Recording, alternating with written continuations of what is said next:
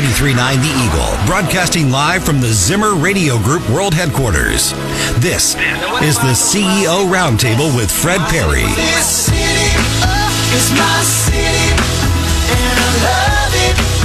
Yeah, I love it. I was born and raised here. I got it made here, and if I ever got away, I'm gonna stay here. Get ready for interviews with movers and shakers from our community as we dive in for a deeper look inside Columbia. Now, here's your host, Fred Perry. And welcome to the CEO Roundtable. Glad that you have joined us this weekend. We got a great show planned for you. This is, I do 52 shows a year, and I got to tell you, this is one of my favorite shows that I do every year.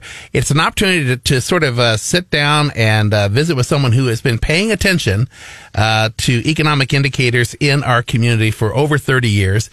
Jeff McClellan is the former chairman of Landmark Bank, many years in the banking industry. But Jeff, when you first came back to Columbia back in 1987, you kind of started paying attention to some of these key economic indicators because, as I recall the story, you didn't want to be surprised by anything in the banking world. Tell us a little bit about your background and how you started doing these numbers. Fred, I started in my banking career in 1973 at Republic Bank in Dallas, Texas. Mm-hmm. Wow. And that was an interesting learning experience, let's put it that way. Yeah. I got both my BBA and MBA at SMU in Dallas, but I got my PhD in the mid to late 80s in Dallas after the Texas economy went through a terrible time. Yeah. You know, there was a big run up in price of a barrel of oil. Believe it or not, it got all the way up to $50 a barrel. Yeah. And then it crashed to around $12 a barrel. Wow. That increase fueled a bunch of speculation in real estate. Yep. And when the bottom fell out of the oil market, guess what? The state of Texas was in trouble. Yep.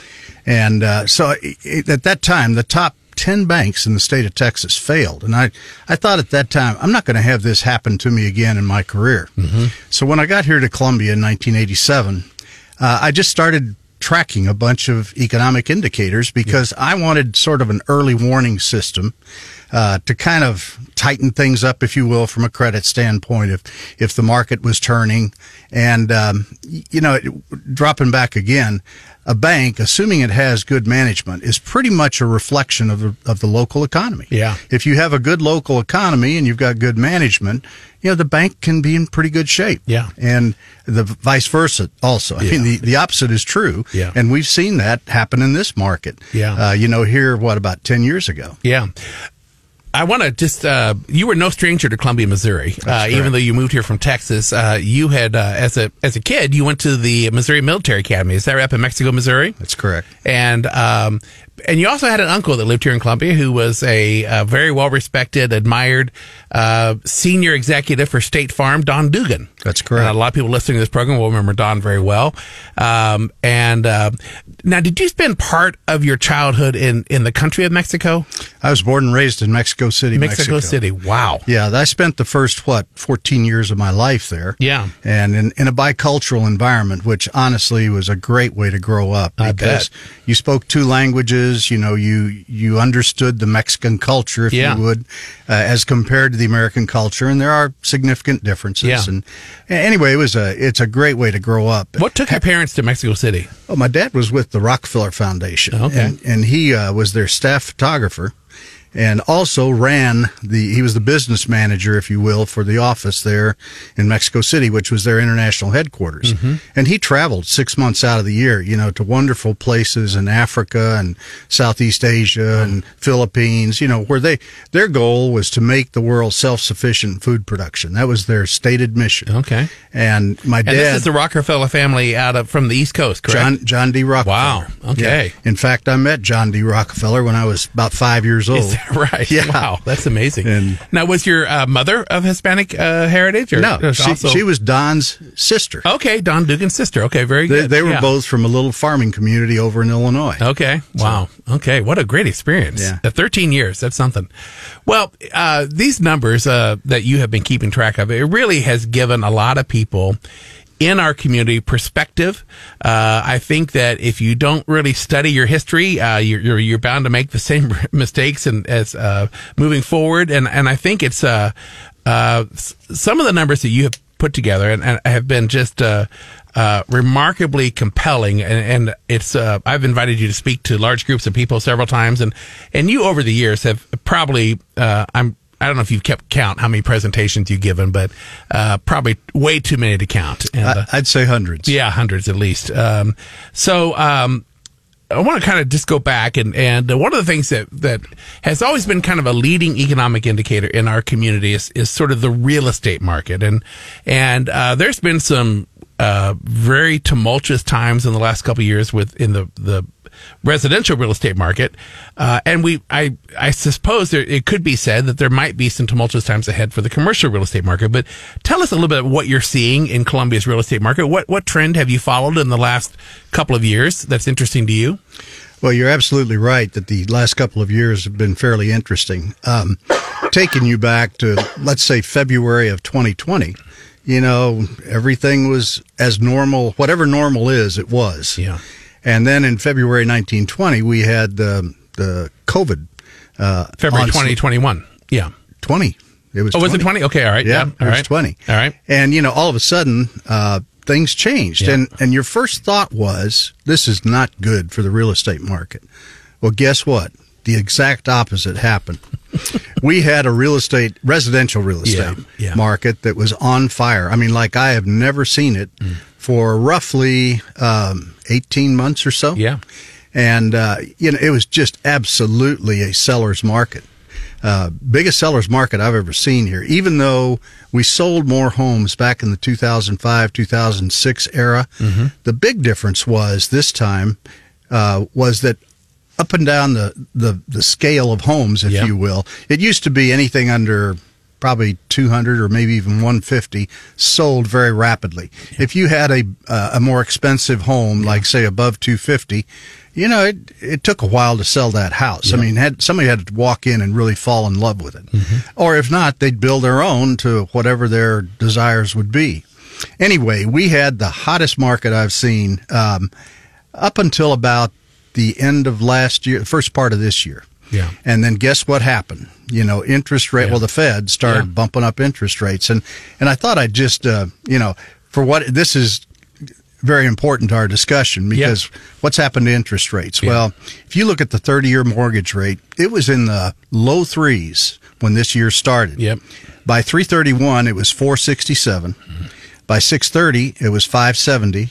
By 9/30, it was 670. It went over 7 in November. Yeah. And I just read, literally, while you were out, I just read that it's back up to 642 from 627 this past week. Wow. And, that is more than a doubling of mortgage rates, which, and that's what I'm quoting you is a 30-year fixed rate mortgage, which typically is what people use. I'm not bragging, but I kind of am. I locked in at 2.25 in March, for 15 years. And so, it really, I had no idea. Last December, you and I were talking, and one of the things that we talked about was somebody said that the Fed was going to raise rates 3 times in 2022. The Fed said it. Yeah, and we're like going, well, that's crazy. You know what I mean? Why would they do that? Yeah. Well, they ended up raising it 7 times. Yeah. And I think the Fed funds went from maybe 0.5% up to 4.5%. Actually, it went from 0 to 0.25 was their guidance range back in March. Right, and right now it's in that 4.25 to 4.50 range. Yeah. Which means the prime rate's at 7.50. It was at 3.50. Yeah, that's amazing. And I think I'd be interested in hearing your thoughts on this. I'm doing a little bit of work in the banking world right now, and the talk is, these current interest rates are kind of the new normal, that we really shouldn't expect them to go down much in the coming year. Is that possible? What's your take on that?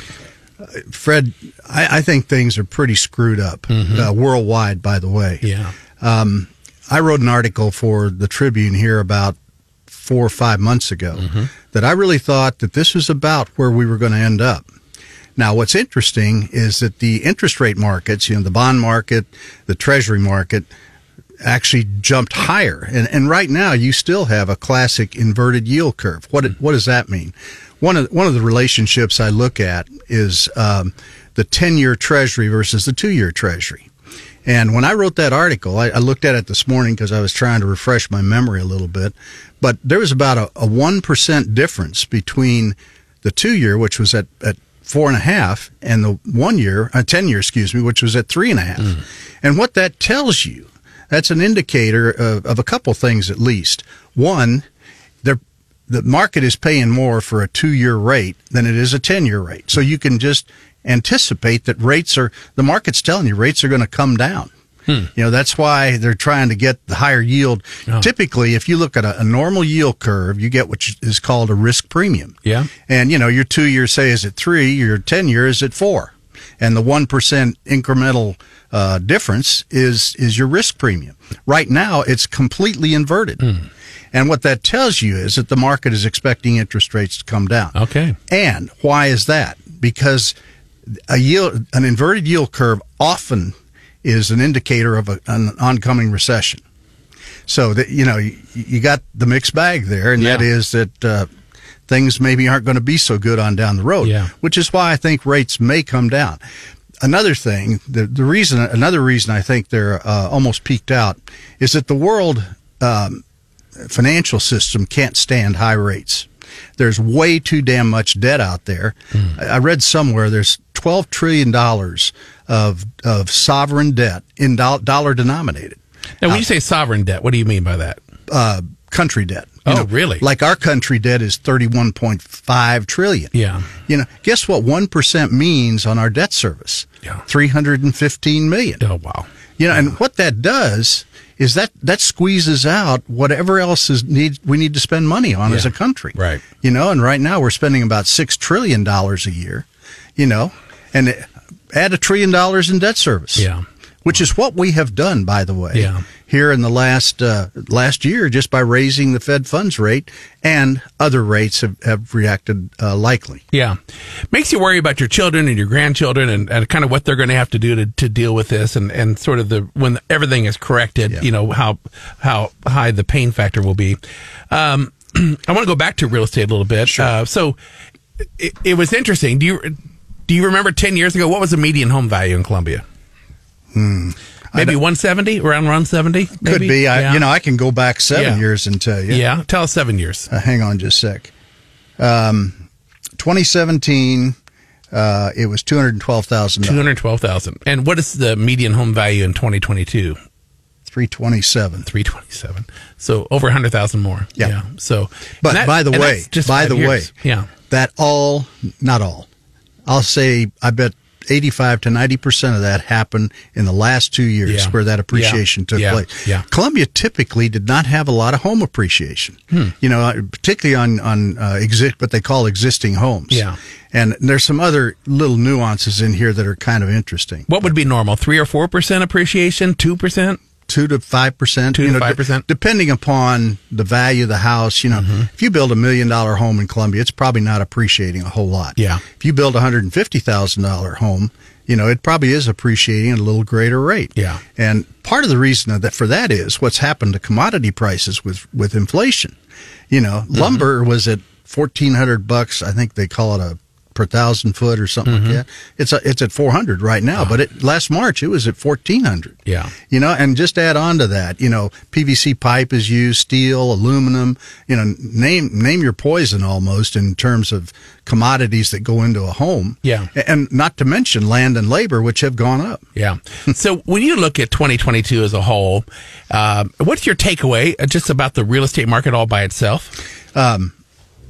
Through November, which is the most current data I can get from the Columbia Board of Realtors, sales are down 17%. That's actually a little greater than the national average, which surprised me because there are other indicators that show that our market is probably a little better. For instance, let me just talk. I brought their report with me. And I'm just going to go through some highlights here that maybe you and I had talked about. That's a number I have not heard, down 17% versus 2021. Versus 2021. Yeah. And that's through the month of November. Yeah. Amazing. And but even what's even activity, what's even scarier is that if you just look at the month of November, what were sales this November versus last November? They were down 39%. In other words, the decline is steepening, if you will. Yeah, in the latter part of the year here. Latter part of the year. Down 39% November over November. Yeah. That's amazing. Yeah, that really is. We are visiting with Jeff McClellan. Jeff is the retired chairman of the board at Landmark Bank. He has spent over 30 years studying these economic trends in Columbia, and it's always a great conversation, great insight to our local economy. When we come back, we'll continue our conversation with Jeff, and we'll talk a little bit about Columbia's overall economy. We'll step outside of the real estate market and talk about the other things that are happening. All of that and more is coming up on the CEO Roundtable. I'm Fred Perry. We're visiting with Jeff McClellan. You're listening to 93.9 The Eagle.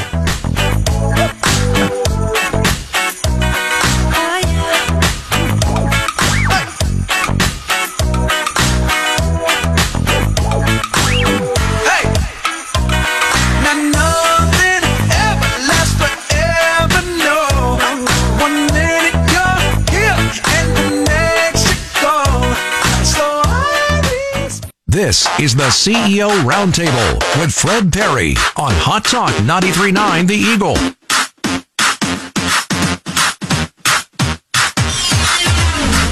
And welcome back to the CEO Roundtable. Fred Perry, your host this weekend. We are visiting with Jeff McClellan, the retired chairman of the board of Landmark Bank. Spent, was it 23, 25 years at the bank? How long were you there? Almost 25. Almost 25. And a lot of folks will remember doing business with Jeff. Things were different way back then. Not that long ago, only 12 years ago. But, boy, the banking community has changed a lot. Jeff, we want to kind of maybe put a fine point on our conversation about the real estate market as we look at the bigger economy. But let's talk a little bit about inventory and days on market and how that part of the real estate market has changed. Let me come back to one thing first. I brought a stat that I thought was very interesting. I did say earlier that most of the home appreciation had come in the last couple of years. Mm-hmm. The average home through November this year sold for $326,000. Wow. A year ago it was $292,000. 2 years ago it was $256,000. So you've had $70,000 of appreciation from 2020 to 2022. Now, does that come back? I mean, if people are borrowing 75% to loan to value, I mean, does that come back and sort of, can that bite a bank? Does that create any problems when you've had that fast of appreciation? What's the downside of that? We've never really experienced decreasing real estate values here in Columbia. Yet I will tell you, I experienced it in Dallas before I moved up here. I don't think there's that much speculation in this market, which I think has helped us over time. And another thing is that this economy has been pretty doggone resilient because, and I'll get to this at a point later, but if you look at our top employers, they are pretty steady and pretty stable. Yeah. And whereas in other markets, they're much more affected by the national economy. Yeah. We have a few now that are affected by the national economy. Yeah. But anyway, it can happen. And yes, if a banker can look pretty damn stupid if let's say you've got $100,000 lot and you loan somebody $75,000 to buy that lot, and all of a sudden it drops in value. And I saw this in Dallas. Real estate dropped by 50%. All of a sudden you had $75,000 against a $50,000 asset. Wow. And guess what? Yeah. Yeah, that's tough. It's real tough. Yeah, fascinating. All right, so let's talk about days on market. Okay, let me do inventory first. Okay. The normal inventory level for real estate is around 5 months, if you will. Okay. And, if you just look back to 2017, 2018, the month of November, you had about 5 months of inventory. From the day that the home was listed till the day it was sold and closed, it was 5 months. That's correct. On average. No, that's the number. That's the number of homes inventory. In other words, the number. So you have 5 months of. So if we sell, you have 5 months of sales, right? So if you normally sell 100 homes a month, you'd have 500 homes on the market. Okay, I'm with you now. Very good. But that dropped. Over the last couple of years, that got below 1 in several months. It varies by month. You sell 50% of the homes in this market from May, June, July, and August. The other 50% are sold in the other 8 months. Oh, okay. So it's just one of those anomalies. Yeah. But but anyways, it dropped well below 1 month's inventory, which means there was hardly anything on the market. And let me get today's here. Brian Toohey does a good job out there putting all these Columbia stats Board of together. Realtors, yeah, absolutely. Okay, average days on market. Here we go. If you look back, back in 2 years ago, we had like 60 to 70 days on the market in November. Currently, it's about 24 days, which is up from, it was 8 days in June of this year. Yeah, and then interest rates started climbing up. Interest rates Changed start the climbing game. up in Yeah, March, yeah. and all of a sudden, inventory is building, days on the market is increasing. But by the way, a couple things I meant to mention. Our prices are holding. They are not nationwide. They are starting to drop. Really? And for instance, if you look at national sales by month, even though we're a little greater, we actually had an up month. I think it was in April. And national sales are down 10 straight months in a row. Wow. We're down, I think, 6 in a row. So why are we insulated from that? Why does Columbia? Again, it's our stable market. If Yeah. you look at our big employers, and the biggest one is University Hospital. MU and Yeah. University Hospital and Clinics, and that's like 14,000. Yep. But you go on down there, City of Columbia. A lot of them are government types of jobs. Yep. And those are pretty stable. Healthcare. Yeah. Excuse me. Those are pretty stable. Yep. So that keeps this market, I won't call it propped up, but it provides a stable foundation is a better way to describe it. Yeah. Interesting. So, I'm going to. So let me just ask you this: what advice would you give to somebody who is contemplating buying or selling a home right now? What would you tell them to do? Spring is going to be here before you know it. yeah, I think it's turned into a buyer's market. Okay. But I think it's going to become more of a buyer's market. Wow. Why? Because I think there are going to be more homes on the market, bigger choices, probably less buyers because of the level of interest rates. That said, I think interest rates could be down by the end of the year. Down how much? I don't know, Fred. It's Break out that crystal ball. yeah. for us. I don't know. Yeah. 5%. Yeah. Which will seem like a bargain. Which, by the way, to you and me, Yeah. because I remember when I borrowed for a home and paid 15% Yeah. in 1981. Yep. Yep. I mean, I tell that to my kids, and they look at me like boy, you really are old. Yeah. But it's very real, and it wasn't it that is long very ago, real. to be honest. But what about someone who's maybe contemplating a career in real estate? Is this a good time or a bad time to get in? It's a tough time to get Yeah. into the market. Okay. When you look at most anything, you got the old 80-20 rule. Yeah. About 20% of the realtors are really good in this town. Yep. And they do a lot of the sales, and they've cultivated that over the years. Yeah. And you can look at any one of the houses, if you will, the brokerage houses, and they got one or two realtors, or maybe more than that in the case of some, but that really do well. Yeah. In a good market and in a bad market. Yeah. And this is not a bad market. I think it's still pretty good, but tough time to break in. Yeah. My guess is that, if we go anywhere from having 600, 700, 800 realtors at any given time, I would say that number, come January 1st, will be a little smaller, than it has been, just because it's so much tougher right now. I want to talk a little bit about some of the sort of the big picture things for our market, but in the past, we've always studied, we've followed education, healthcare, insurance as the biggest employers. I think last year you and I said, there's been a lot of growth in home mortgage businesses. You've seen that with Veterans United and Flat Branch Mortgage. But are those still the big drivers in our economy? Those three industries? I really don't think so. Okay, tell me why. I think education clearly is there, and then to me, it's going to be a long time before the University of Missouri and University Hospital and Clinics is not the biggest driver in town. Right. It just is, and it will probably continue to be, although, they've got some demographic issues to deal with, which we can talk about later. I think healthcare also is continuing to be a big driver. Yep. I don't think insurance is quite as much. What it was. Why? And I'll tell you why. State Farm. Where are yeah. they?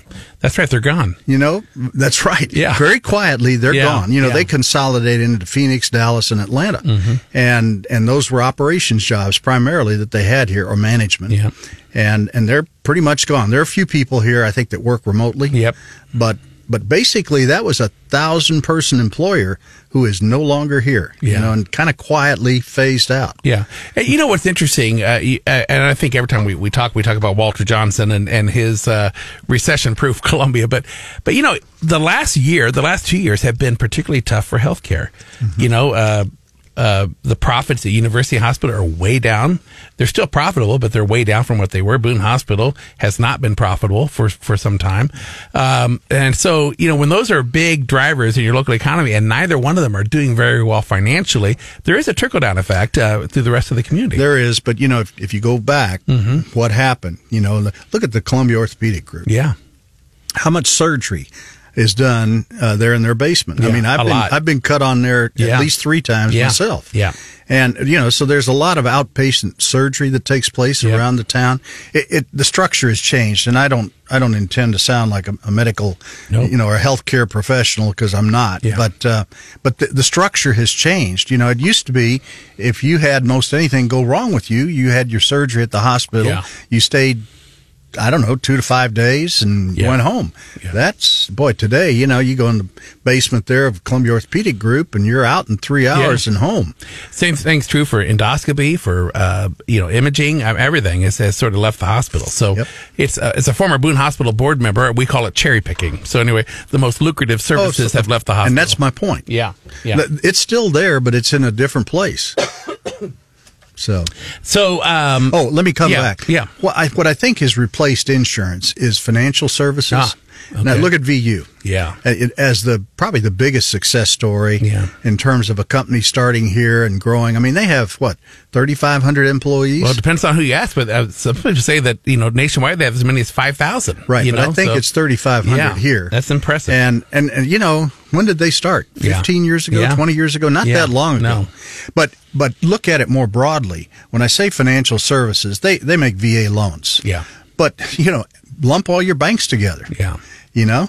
And there are other Yeah. smaller mortgage companies, Yeah. but I think it's a big service business. You know, it's a commodity business. Yep. And it's huge, Yeah. honestly. It's become probably the third leg that insurance was. You still have Shelter, you have Columbia Insurance Group, you know, you've got some, Columbia Insurance Group. no, I'm not thinking, that was the second one. Yeah. The Workman's Comp. Oh, yeah, yeah. Oh, MEM. MEM. Yeah. Sorry. Uh-huh. But you've got several, but it's not like, you know, Shelter has over 1,000 employees. Yeah. So did State Farm. One of them's gone. Yeah. Yeah. So I think we're less dependent on insurance and perhaps more of a service economy now. Yeah, it's fascinating to watch. I want to talk a little bit about the university because I think there's some demographic shifts that are taking place. If you look at the population trend dating back to 2007, 2008, 2009, there was a significant drop in the birth rate in this country. And people say that was tied to the Great Recession. I guess what I would like to sort of get your thought on is that, you know, there are so many things. COVID dramatically changed the University of Missouri. What do you see happening over there? Because that is such a big driver, as you've said, in our economy. What's the horizon look like? Well, let's go back again, look a little bit of history. You know, I think after the issues in 2015, Yep. you know, their enrollment dropped fairly Yeah, precipitously. about 5,000 students. I That's think. correct. Yeah. And, you know, they've recouped that, but they haven't gotten back. No, it dropped more than that, Fred. It dropped from like 33 or 35,000 back to about 25,000. Oh, so 8,000. Yeah. Wow. It was more like 25%. Brutal. I mean, Brutal. it's huge. Yeah. Now, they've recouped a large part of that, but they really haven't. If you look at the last 3 years, I think they're in about that 31,000 range, you know, and that's about 24,000 is undergraduate. Then you've got about 1,000 to 1,500 in what's called professional, and the rest are graduate students Yep. in the various disciplines. But it looks to me like their growth, their recoupment of enrollment has kind of slowed down. Yeah. So what about the future, man? I'm sure Mun Choi would like to have somebody tell him what it is. Yeah. I think they've done a good job. Yeah. Compensating for that huge drop in enrollment, but I don't know what the future holds because I think how many people go to college now online? Yeah. I mean, it's a just, lot. And then you're right. COVID made it was the easy. catalyst. Yeah, that's right. COVID was the catalyst. Yeah. It's interesting. I mean, so, we're going to see a precipitous drop, of maybe another 5,000 students come 2025. Just if you look at birth rate trends. And I think that, a lot of people, there's growing concern that a 4-year college education is not what it used to be, and there's maybe we're a little proactive about promoting trades and getting kids into trades programs, but we have less than a minute here. Let me come back and ask you, when we come back from this break, sort of, if you were the president of the university, lucky you're not, what would you do, and what would you be telling the community of Columbia to get ready for this change in demographics coming to the university? We are visiting with Jeff McClellan, former chairman of the board at Landmark Bank, and someone who has been monitoring economic trends in our community for 30 plus years. We'll come back with Jeff right after this break. You're listening to 93.9 The Eagle. This is the CEO Roundtable with Fred Perry on Hot Talk 93.9 The Eagle.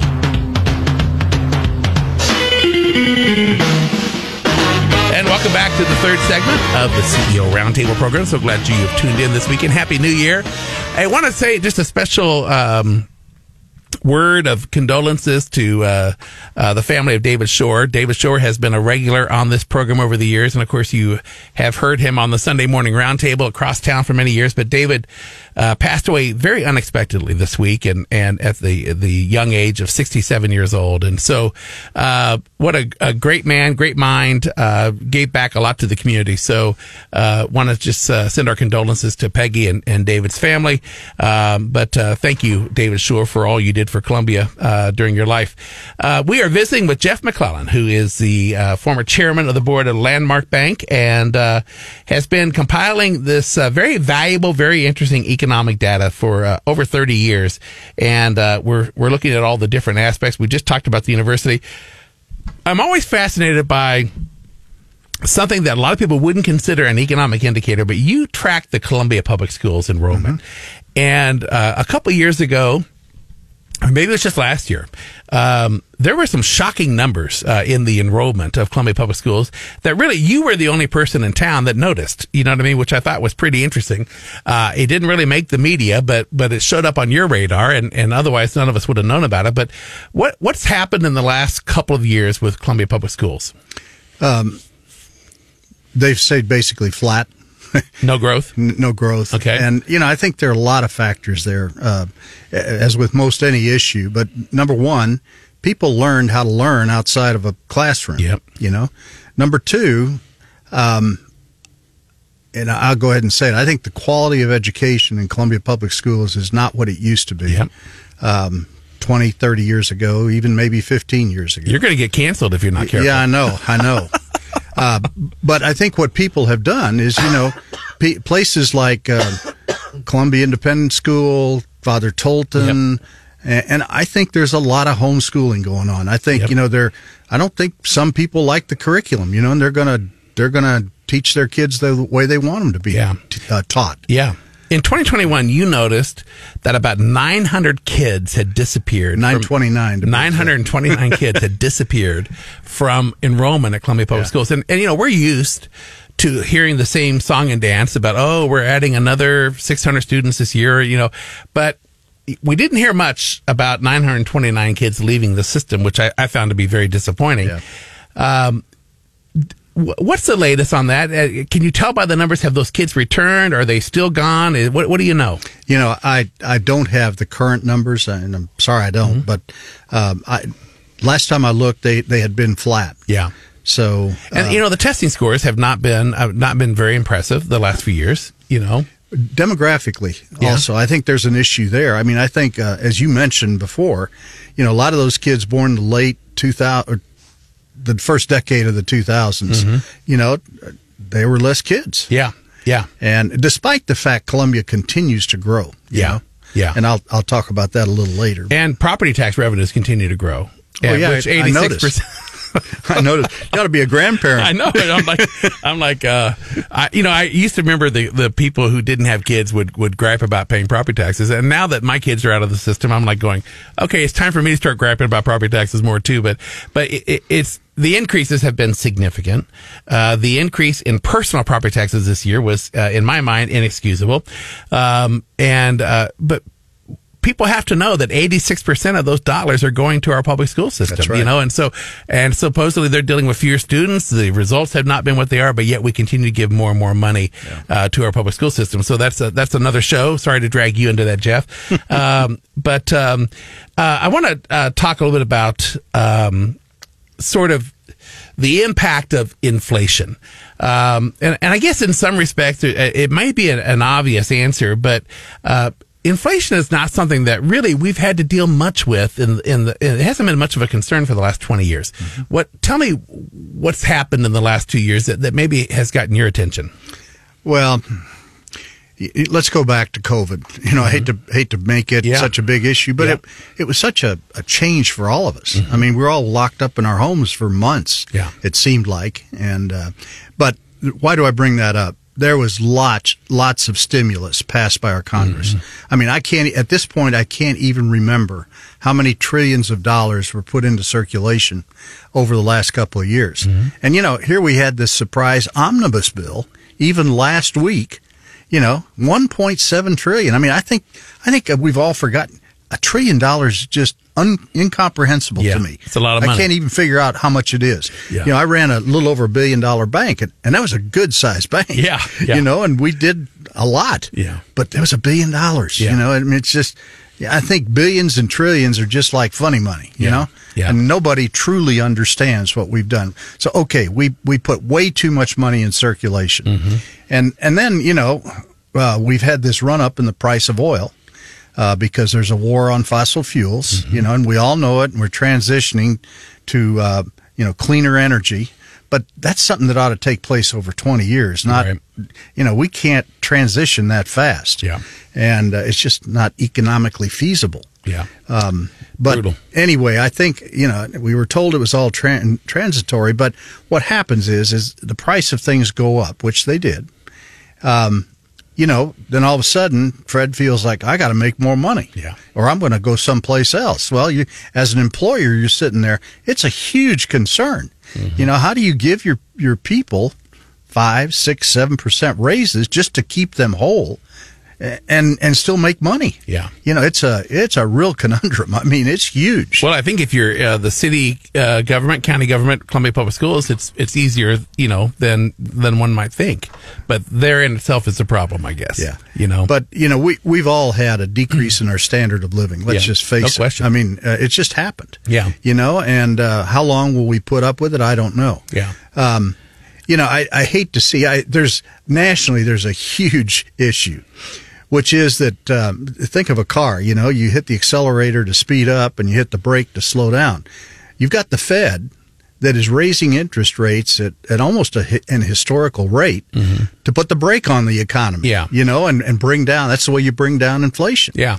And you got the Congress approving another $1.7 trillion in spending. Yeah. You know, it's like they're on the accelerator and the Fed's on the brakes. You know, I mean, that's hard on a car. Yeah. You ever tried it? And then there's Janet Yellen who's saying, well, we're really, things are just fine. And Yeah, right. they're going to be okay for a while. Right. Well, look at polls and tell you, Yeah. you know, if the country's headed in the right direction. Yeah, that's right. You know, when 70% of the people tell you it's not. Yeah.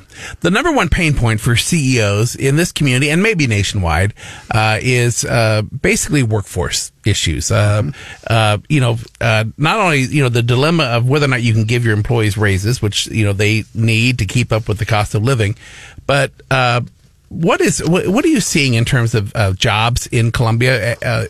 Growth rate? You used to always take a very informative look at how much labor we were importing and exporting. Do you have any of those updated numbers? Yeah, let's what I follow is the Bureau of Labor Statistics, and unfortunately, there's a big, not a big, but there's about a 3-month lag time. So the latest numbers I've got are October. Which I guess isn't too bad. It's not bad at all for us. Yeah. But, when you look back, I kind of go back because if you can see this chart, you see the big dip. Oh, yeah. That's COVID. Interesting. Okay. Well, it's interesting because I'll go back to 2020 when all that happened. We sat at a labor force of 99,000 in December. Now, I need to say that the labor force is seasonal. You see a buildup towards the end of the year, it's basically your Christmas holidays and big retail numbers. Right. But anyway, we were sitting in February of 2020, we were sitting at a labor force of 99,300. And by May of that year, our labor force had dropped to 88,000. Wow. So, and that's when we were in the middle of the lockdown. Yeah. Okay, now it rebounded pretty well so that let's just pick December of 2020 when it was back up to about 98,000. And since then, and including the month of October, we've been at 101,000. So our labor force has grown, a little bit. Yeah. But at least it's grown. It's grown, absolutely. Now, the problem, Fred, is on the other side of the equation is that, what is our unemployment rate? 1.9%. Yeah. And that is near, I remember maybe 15, 20 years ago, is down about 1%. Yeah. And you Which couldn't is considered negative. I mean, you're 3% is considered flat. Yeah. So anytime you're under that 3% number, and of course, the further you get below that number, so you've got this big problem again. You've got wages increasing. You've got low unemployment. And, what does that force people to do is raise wages. So that's a little bit of built-in inflation right there. Yeah. I mean, so I see inflation coming down. There are lots of indicators that is happening. Yep. And, you can look at the CPI or you can look at a lot of other things. And, you notice what's happened to gas prices. Yeah. Now, they've popped up a little bit here in the last week or so. But, I see inflation coming down, but I still see it being with us. Primarily, if you'd asked me even a month ago, I would have said, they're getting it under control. And I'm positive. And then they pass this damn $1.7 trillion bill, and you say, what the hell are they doing? Absolutely. And it's one party. I mean, you just, which is the way things are working right now. So it's kind of a. Yeah, but you got to blame both. Yeah. Oh, no question. Go back to Republicans Trump. are no Go better. back to Trump. Yeah. We ran $1 trillion deficits. Yeah. Republicans are no more fiscally responsible than Democrats. No, they aren't. And it frustrates the hell out of me. So we only have a couple of minutes left here, and there's a couple of quick questions I want to get to. But the Federal Reserve, based on the way that they have handled sort of the economy the last 18 months, what grade would you give them on A to F? How do you think they're doing in terms of C minus? Okay. The other thing I want to just as you look back over the 30 plus years that you've been tracking Columbia's economy, what are the takeaways? What are the one or two things that really just stand out in your mind about our local economy? There are probably three. Okay. The first is, how robust the growth has been in this economy over 30 years. Yeah. Give you an example. It's driven by our population growth. And that, of course, is driven by the University of Missouri and all the companies like VU. I'll mention them. But, even Midway Arms. I mean, I probably shouldn't even mention individuals because we've had a number of success stories. Equipment Share. Anyway, the growth. But it's driven by population. And let me tell you why I think that is so important. This morning, I looked it up. I thought, well, what the hell was the population of Columbia in 1990? I got here in 87. Excuse me. It was about 67,000, but it was 70,000 in 1990, and it's probably around 130 to 131,000 right now. Yep. We've almost doubled. Yeah.